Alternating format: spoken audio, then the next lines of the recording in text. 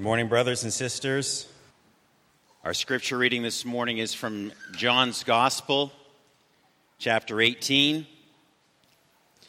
And we're going to read from the 28th verse, and we're going to read all the way down to the 16th verse of the 19th chapter.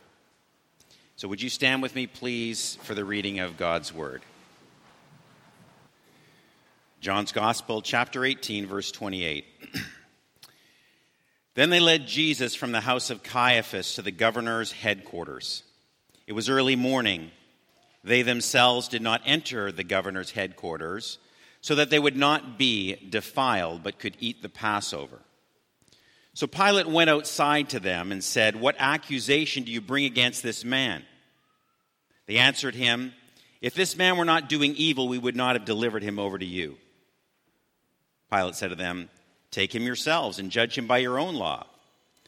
The Jews said to him, "It is not lawful for us to put anyone to death."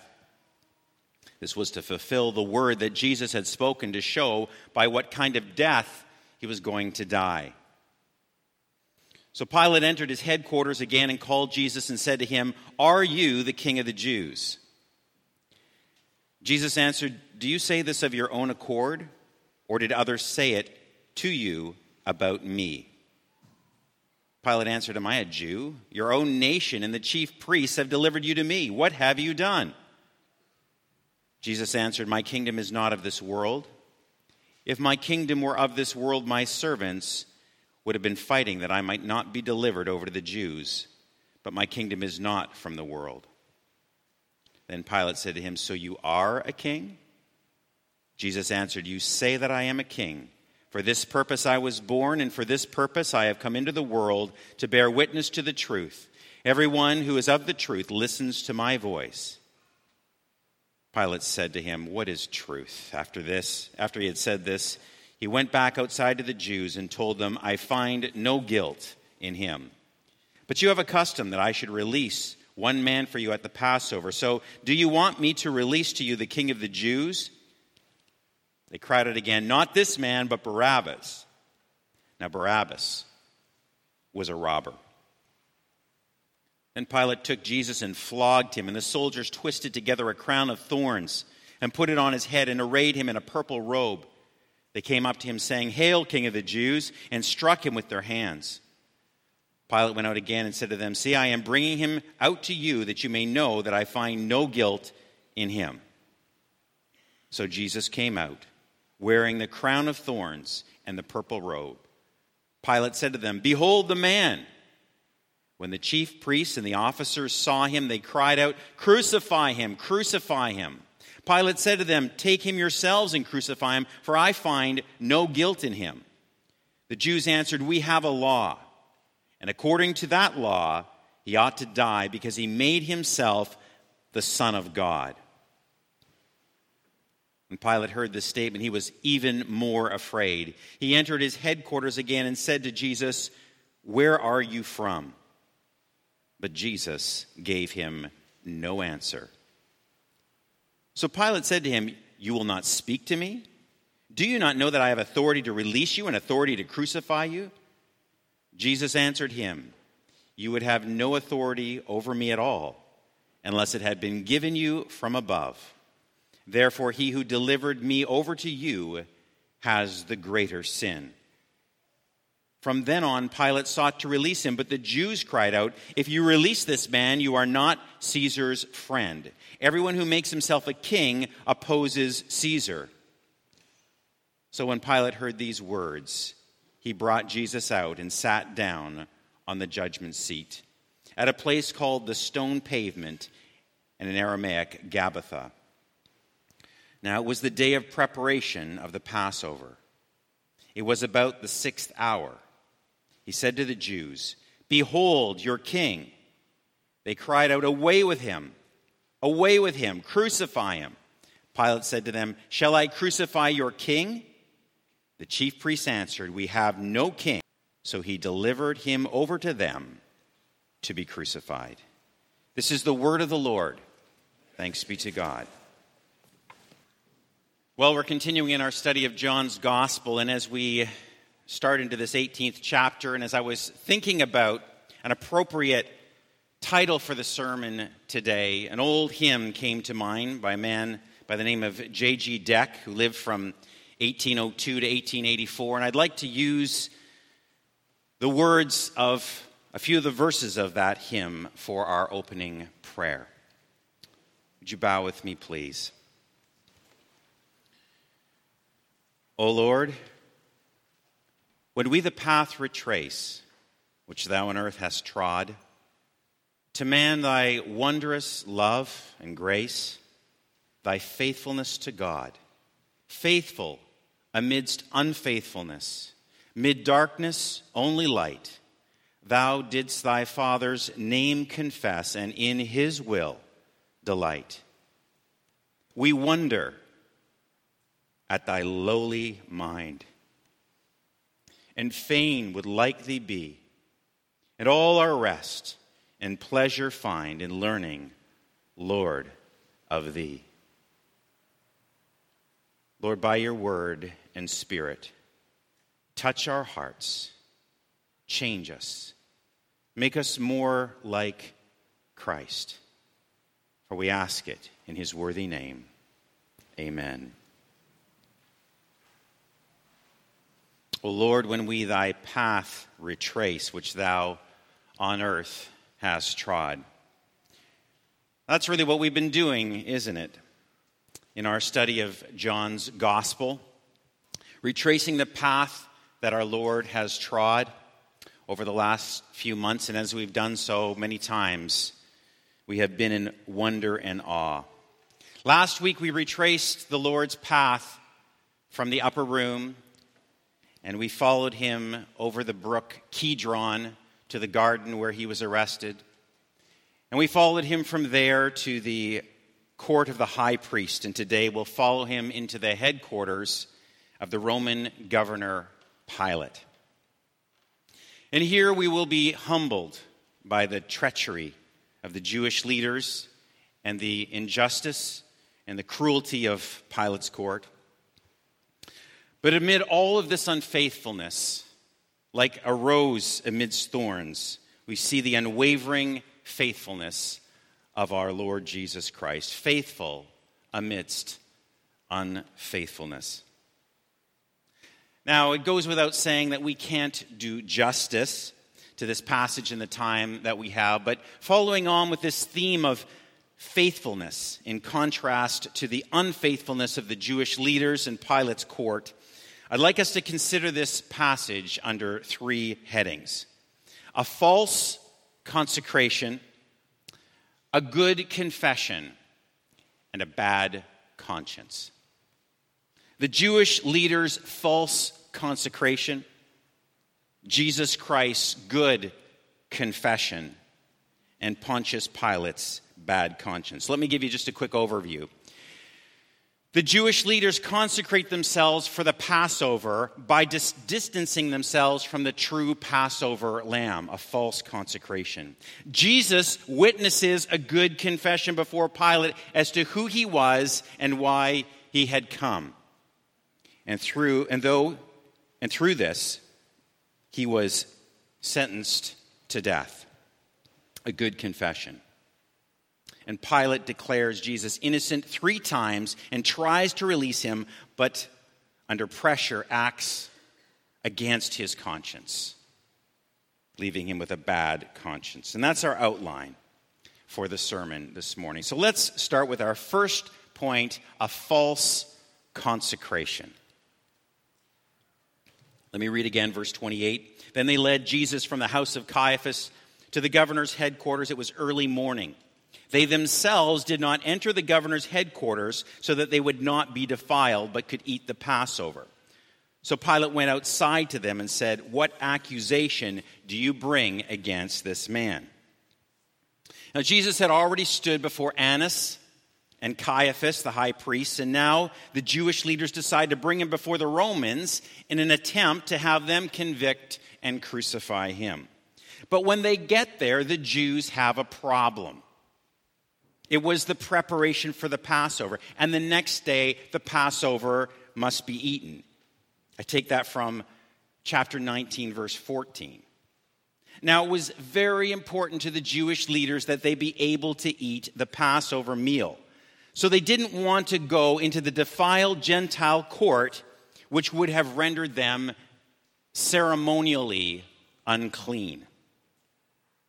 And so throughout the passage, you see Pilate, the Roman governor who is presiding over this trial, going in and out of the headquarters, speaking to Jesus' accusers, and then going and speaking to Jesus back and forth to accommodate the Jews who needed to remain outside so that they did not become defiled. Now, I don't know about you, but I see a real irony in that. Whilst committing the greatest evil ever perpetrated by mankind, their only pang of conscience is ceremonial defilement from contact with a Gentile court. How incredibly twisted. You've heard it said, let your conscience be your guide. Well, that's what they were doing. They were letting their conscience be their guide. But how is that working for them? You see, a conscience that has been repeatedly ignored and trained to call evil good and good evil is not a good guide. The conscience is only a guide to the degree that it is enlightened by the Word of God. That, incidentally, is why our nation has fallen so far, so quickly, into so many foolish, hurtful decisions that a couple of years ago we would have considered unimaginable. And it's because this nation has turned its back on God. And its collective conscience has been darkened. And nothing short of turning back to God is going to arrest this free fall. But there's something else about this false consecration that I want to consider with you this morning. They wanted to consecrate themselves for the Passover while they distanced themselves from the true Passover lamb. The Passover reminded them of their deliverance from Egypt. It also reminded them of how their firstborn had been spared by the blood of the Passover lamb that had been applied to the door of their homes. Now you know, and I know, that Passover lamb was a picture of Christ himself. We have that in 1 Corinthians 5 and 7. Christ, our Passover, is sacrificed for us. So they didn't want to be in the same room as the Passover lamb so that they could keep the Passover. Now, if I had time this morning, I would take you back to Exodus 12.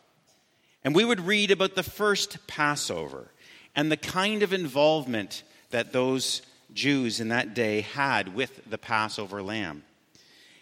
And we would read there how they set that lamb apart, a lamb of the first year, a male without blemish, a picture of Christ. They set it apart on the 10th day of the month, and how they had to kill it on the 14th day of the month in the evening, just as Jesus came into Jerusalem on the 10th day of the month and was killed in the evening of the 14th day of the month.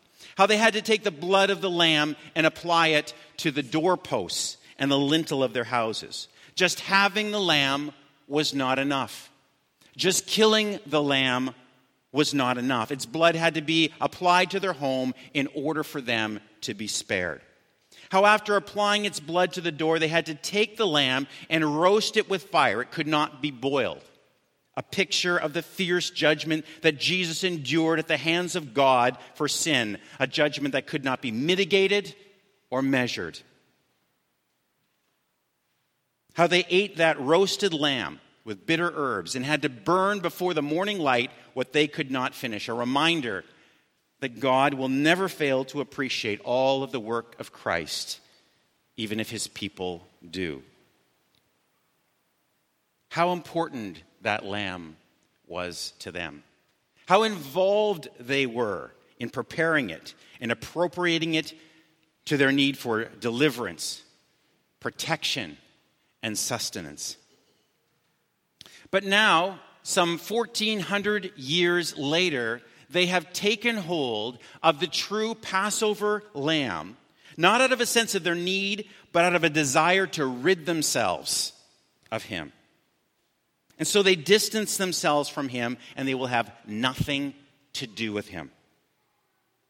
Even his execution they turn over to the Gentiles and will not come into the judgment hall, but demand his execution from without.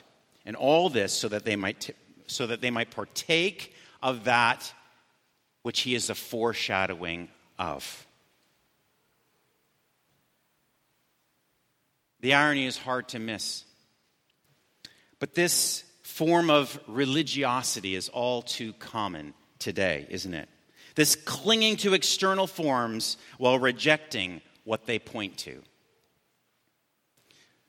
But let me ask you a question this morning. I want to ask each one of us this question. What have you done with the true Passover lamb? I've said this many times before, and I'm going to say it again. There will come a time in your life and in mine where the only thing that will matter about your life is what you have done with Christ, Jesus, the true Passover lamb. Well, we've talked about a false consecration. Let's talk about a good confession. And I want to read again from verse 33.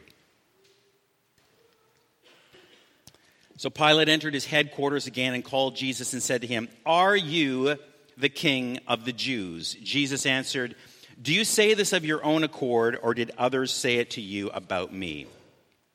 Now the point here is, do you ask me this question in your capacity as one tasked with defending the interests of Rome? Or are you asking me this question because of the accusations of the Jews?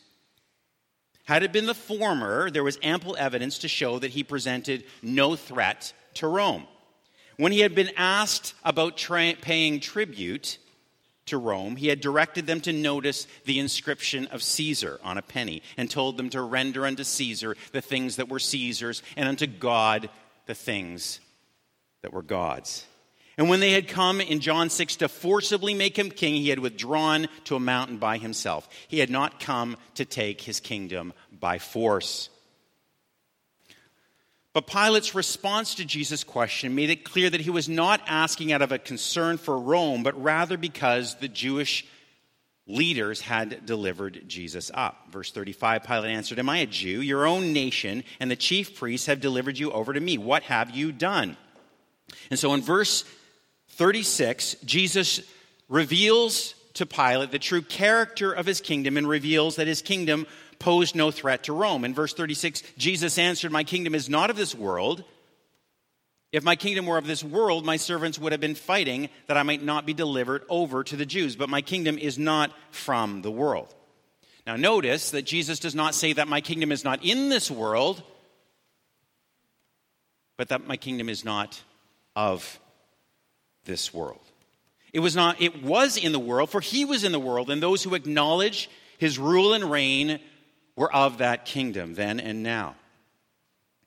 But his kingdom was not of the world in that it did not derive power in the way that kingdoms of this earth did, like Rome, that gained power through military conquest. The proof of that was Jesus standing there before Pilate, and that he had offered no resistance, and that when Peter had tried to defend Jesus, Jesus had restrained him. Now, what kingdom of human origin would have no army to fight for their king? And what king would restrain his followers from taking up arms to defend him? So the character of his kingdom was fundamentally different from the kingdoms of this earth and was no threat to Rome. One day, his kingdom will be a physical kingdom that will fill the whole earth when he returns in power. But until then, his kingdom is a spiritual kingdom recognized, as we said, by those who recognize his rule and reign. But the point here again is that his kingdom posed no threat to Rome's interest. And yet, he did not for one moment deny that he was a king. And this was not lost on Pilate, for he says in verse 37, "So you are a king?" Jesus answered, "You say that I am a king. For this purpose I was born, and for this purpose I have come into the world, to bear witness to the truth. Everyone who is of the truth listens to my voice." Now, this statement by Jesus is what Pilate ultimately used to condemn him. Pilate found no fault in Jesus, to be sure. He said that 3 times. "I find no fault in you." He said it in verse 38, he said it in verse 4, and he said it in verse 7. I find no fault in him. But when he could not persuade the people to agree to his release, Pilate condemns Jesus on the basis of this good confession. Now, I want you to notice this. Paul, the Apostle Paul, references this when he says to Timothy in 1 Timothy 6:12, "Fight the good fight of faith. Take hold of the eternal life to which you were called and about which you have made the good confession in the presence of many witnesses. I charge you in the presence of God, who gives life to all things, and of Christ Jesus, who in his testimony before Pontius Pilate made the good confession." What is a confession? Well, it really comes from two words that mean the same and to say. So literally it means to say the same thing. And when we see it in Scripture, it usually means to say the same thing as God about something. So when we confess our sins, we say the same thing about them as God says about them. We don't condone them, but we acknowledge them to be as filthy and ugly and defiling as he does, as he sees them to be. And when we confess Christ, we say the same thing about him as God says about him. He is Lord. But when it comes to Jesus' good confession, he confesses what God says about him, that he is king. Look at Psalm 2:6. "As for me, I have set my king on Zion, my holy hill." Look at Zechariah 9:9. "Behold, your king is coming to you, righteous and having salvation is he, humble and mounted on a donkey, on a colt, the foal of a donkey." Jesus declaring that he was king before Pilate, with all its consequences, was the good confession. It was the truth about who he was and what he had come to do. And it was the charge that was written and put over him on his cross. Now, why did Paul point Timothy to the Lord's good confession before Pilate? I believe it was to show Timothy that a good confession is not just something that you say, but it's something that you live. It's not just a one-time thing. It can't just be made when it's easy. It has to be made when it's hard, when it costs you something to make it. Timothy had to fight the good fight till the end, and Paul points him to Jesus Christ, good confession, before Pilate as an example of this. Well, we've contrasted the Jewish leaders' false consecration to Jesus' good confession. Now let's compare Jesus' good confession to Pilate's bad conscience for our last point. So after Jesus declared that he was indeed a king and that he had come into the world to bear witness to the truth, Pilate retorts, verse 38, "What is truth?" And then he walked away without waiting for an answer, as though it was a question without an answer. And with his back to Jesus, there was no answer. What is truth? What is reality? How do you distinguish it from lies and deception and the fake? You can't get an answer to that when your back is turned to Jesus. It's like being in a pitch black room, and you want to know the truth about where you can walk without stumbling over a chair or over a table. We've all been in that situation. But you refuse to turn on the light, so you continue to grope around in the dark. One night I was here in the church working, and it was rather late. It was about midnight. And I was working up in my little office there, and I had forgotten something on the pulpit.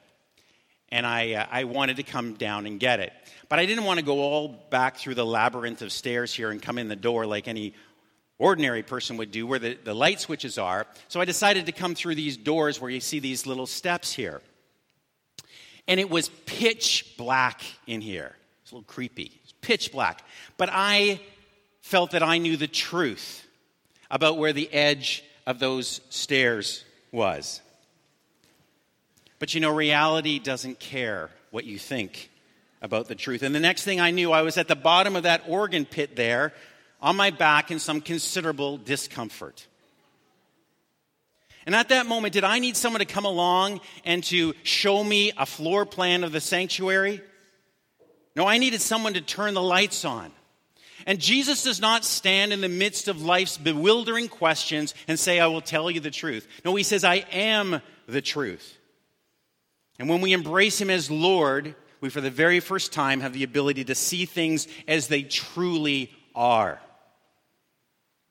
In his light, we see light. But when we turn our backs on him and see truth as an elusive, relative thing, we remain with Pilate in darkness, unable to distinguish between what is real and what is not, between what matters and what does not matter, and between what saves us and what destroys us. Verse 38, after he had said this, he went back outside to the Jews and told them, I find no guilt in him, but you have a custom that I should release one man for you at the Passover. So do you want me to release to you the King of the Jews?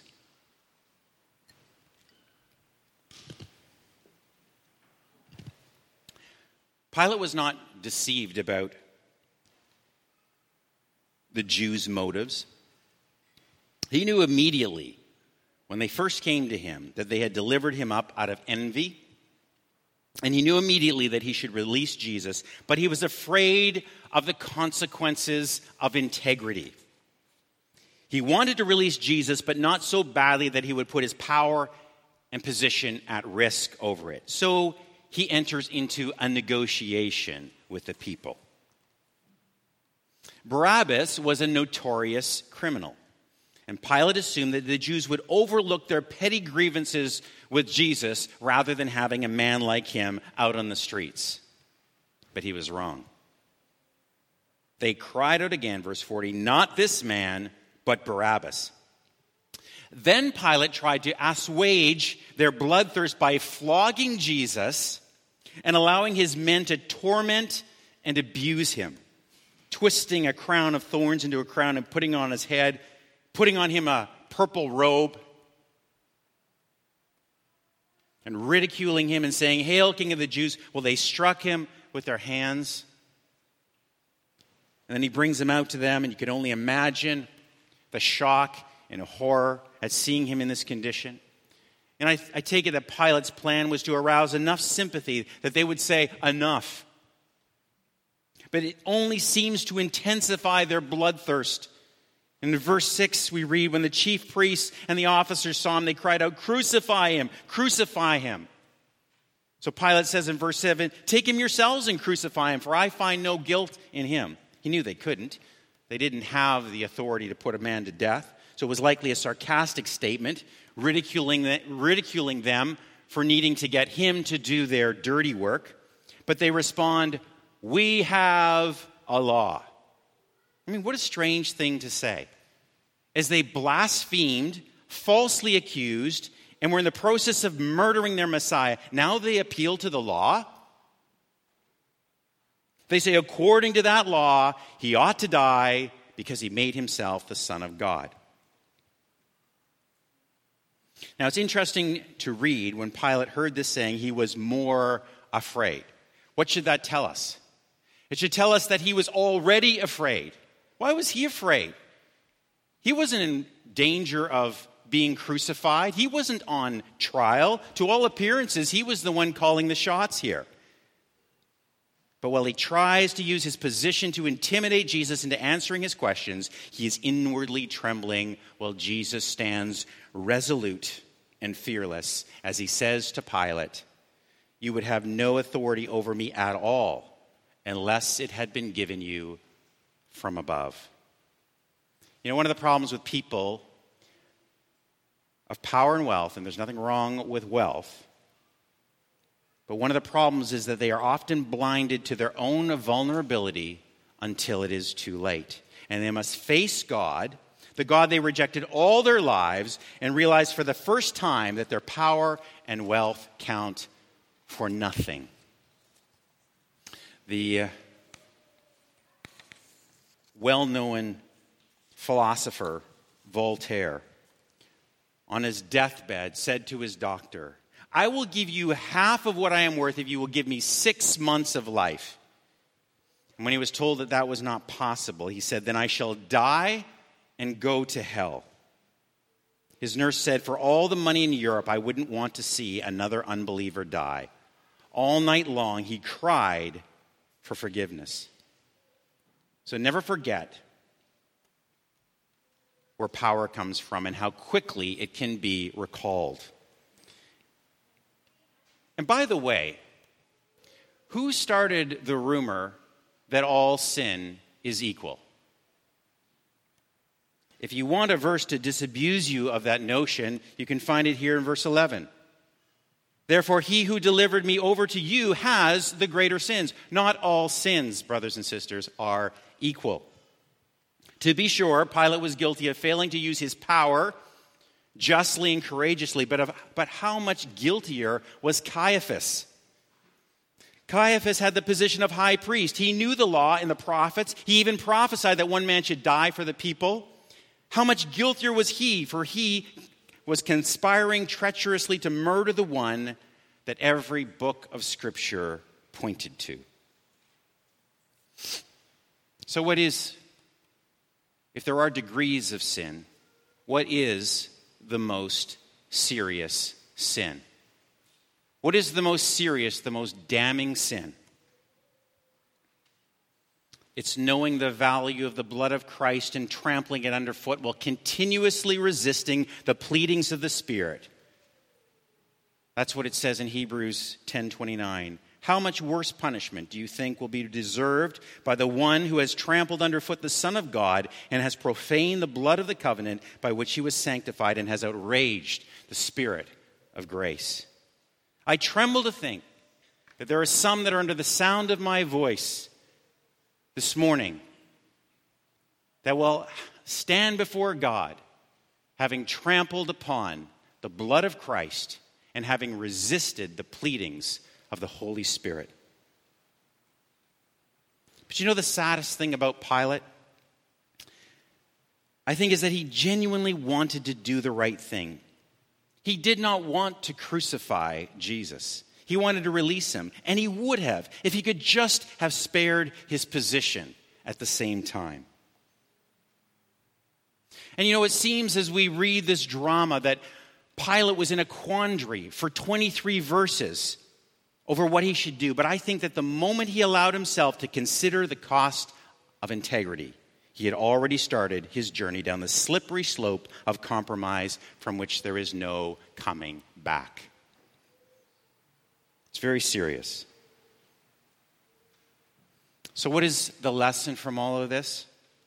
When you know the right thing to do, do it. Do it immediately without delay. The moment you sit on a decision that you know the answer to and allow yourself time to reconsider, you put yourself in a perilous situation. Herod does the same thing with John the Baptist. He arrests him and throws him in prison, yet he fears him. He knows he should release him. He knows the danger of withstanding this man of God and confining him to prison. But though he fears John, he fears his wife more.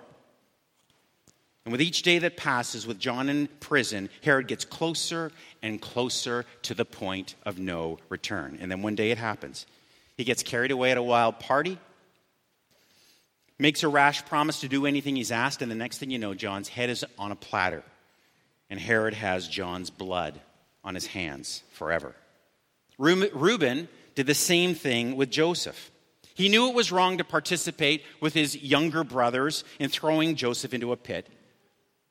But he goes along with it, proposing or purposing to spare him when the time was right, but that time never came, and the opportunity slipped away, and his brother was gone, and he had to face the consequences of his guilt for the rest of his life. And we could go on to speak of Felix, who knew he should release Paul. But instead he says, go away for the present. When I get an opportunity, I will summon you. But that opportunity never came, and for all eternity, Felix will bear the consequences for this injustice. So the warning is this: when you know there is something you must do, something you must release, something for which you must repent, don't ever leave it till another day, for that day may never come. Eventually, the temptations we will not turn away from, we will embrace. Eventually, we reject the truth that we will not fully embrace. I want to conclude with this. As we gaze on the faithfulness of our Lord, in contrast with the treachery of the Jewish leaders and the cowardly injustices of Pilate's court, how should we respond? I want to give you 3 questions to help you process this. First of all, have you embraced the true Passover lamb? Or do you draw near with your words while your heart is far from him? Have you been washed? Have you been washed in the blood of the Lamb? Number 2, are you witnessing a good confession before man? As one has said, if you were on trial for being a Christian, would there be enough evidence to convict you? And number 3, are you putting off doing what you know you must do? Perhaps it's repentance. Perhaps it's forgiveness. Perhaps it's separating from something that you know is pulling you down. Today is the day to set things right, because we are not promised tomorrow. So with those 3 questions ringing in our ears, I want to pray, and I want you to pray with me. Will we allow the Holy Spirit to do the work of conviction? So let's bow our heads.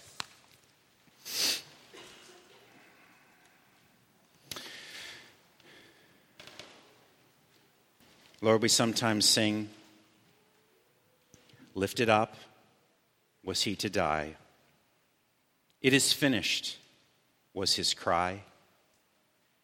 Now in heaven, exalted high. Hallelujah, what a Savior."